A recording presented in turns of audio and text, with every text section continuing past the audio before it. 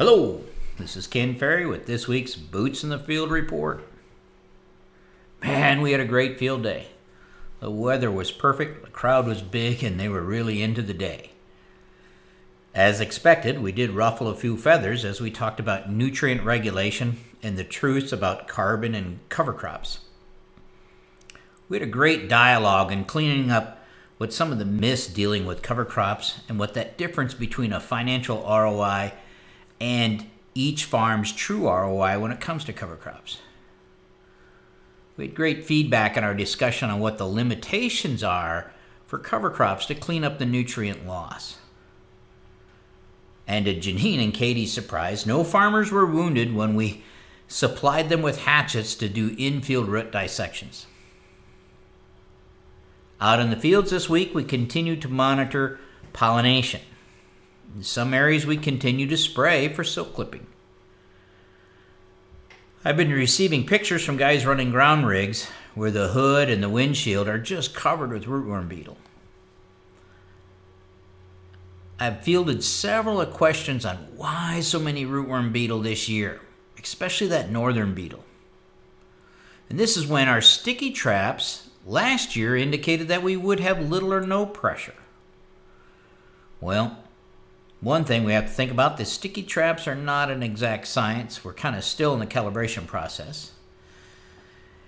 This year we didn't have any timely rains to knock the rootworm population down, which we might have in other years when we're using the sticky traps. And we use sticky traps to catch beetle by accident. We don't lure them in with the lure like we do for corn borer, for instance, or cutworm. The other thing is many fields are experiencing more and more northern rootworm beetle, the green beetle.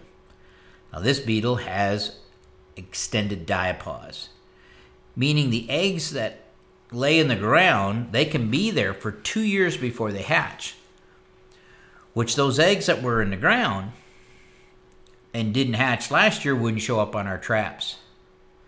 And we may have to think about this as we continue to build pressures here in Illinois with the northern. We may have to give that northern rootworm beetle on our sticky trap a value of 2 or 2.5 or something like that, meaning that we're not seeing the whole picture when we're just seeing this year's hatch coming out of there. Now, beetles can move from neighboring fields, especially if they're pumpkins. Some of these pumpkin fields are having trouble this year with disease, so the beetles are moving early. You could have a farmer next to you has a blowout in his beetle population that could spread across. The biggest thing to look at when we have large amounts of rootworm beetle on non-traded corn is to look below ground. Do some digging and see if these are homegrown. How much damage did they do to your root system? And that's going to give you tips on how you move forward. So my advice is do some root washes right now and identify if these beetles came from your field or moved in from a neighboring field. If you're seeing a lot of rootworm pressure and you're seeing a lot of damage on your root, whatever you're doing to manage the rootworm event, whether that's non-GMO or double pro or whatever, you're going to have to do something different for next year.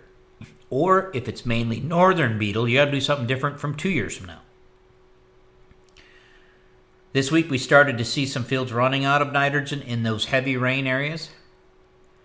Right now it looks like our winter applied AMS, where we put a lot of anon as ammonium sulfate up front, and the fields that have a full meal deal weed and feed broadcast across them early spring. So right now those are the fields that are starting to show the stress. Fields turning yellow at pollination will be hit hard, so stay on top of that, guys. Disease pressure is blowing up in a lot of places, and in some places now, guys are waiting for planes almost 2 weeks. And we can no longer wait for threshold and pull the trigger, especially if we're dealing with northern corn leaf blight. Any sign of northern corn leaf blight, pull the trigger and move it to the front of the list. If you have to, get the corn sprayed first and do the beans second in your pecking order. But get this disease under control in the corn. Several retailers have gone back out with ground equipment trying to close the time gap between the airplanes and what's out there. And they're up against a lot.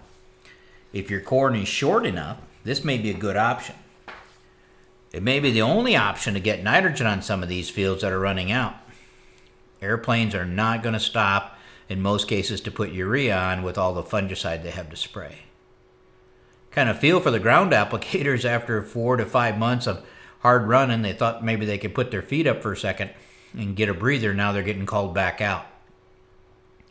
In the areas that receive those heavy downpours, let's get out there and check the areas that tend to give you gully erosion, so the boys don't find them by accident and we get ourselves in trouble.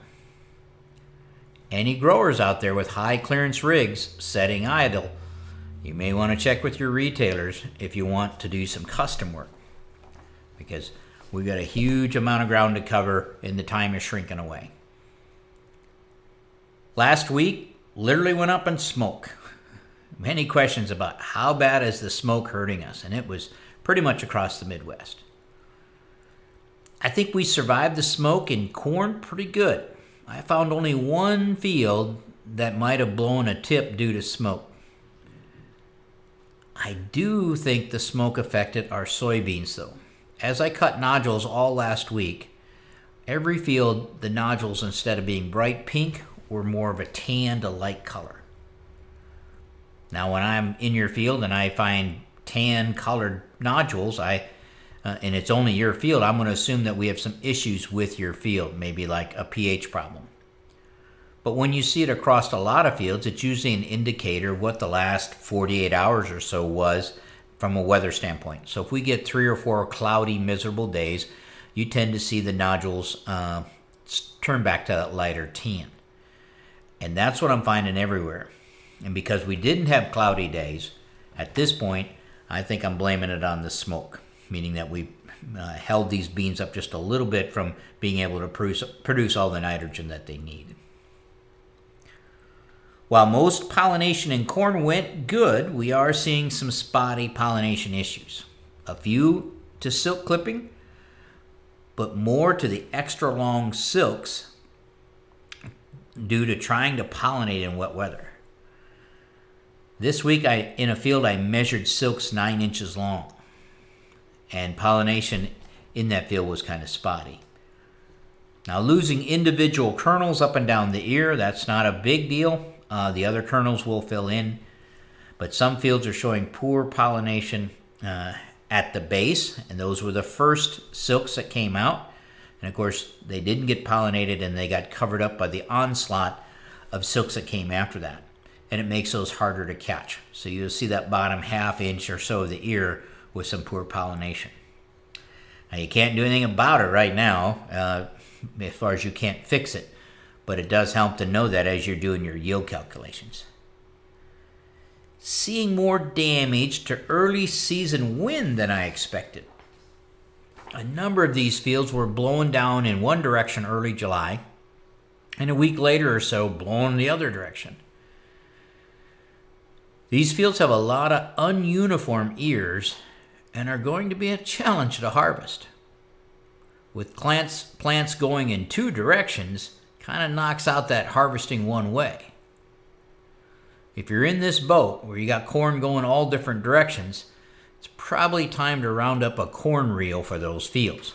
I'm sure COVID's going to make them short as well as it makes everything else short to find, but they're going to want to break off at the gooseneck, and it's going to be hard to feed them into the combine. So a reel there is not a bad idea to round one up if you don't have one already.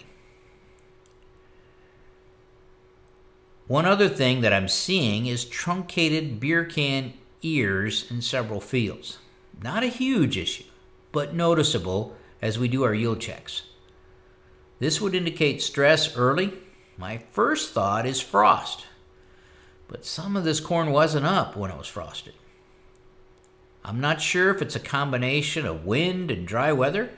It looks like it truncated before the wet conditions. Now, most of it that we're finding with truncated beer can ears is early to mid-April planted corn. Not seeing it in the later May planted corn.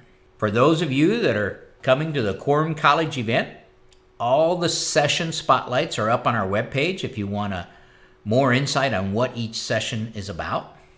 The weather forecast looks phenomenal. Sunshine, low 80s. Gotta love that. It'll be a very diverse crowd from all over the United States, except Canada. It's a bummer you guys can't get into the country. You will be missed. Glad to see a lot of you are going to be joining us in the Corn College virtual event this January. Everybody up there need to stay safe. Everyone here is excited about the upcoming event, getting a chance to see everyone. The campus is in excellent shape. The outside classrooms are in great shape.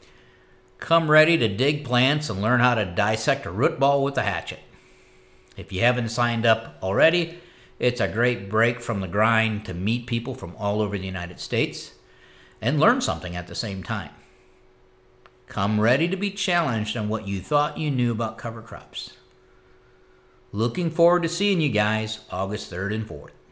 To stay up to date, check out our website at croptechinc.com and subscribe to our podcast, Boots in the Field Report. Keep her safe, keep her moving.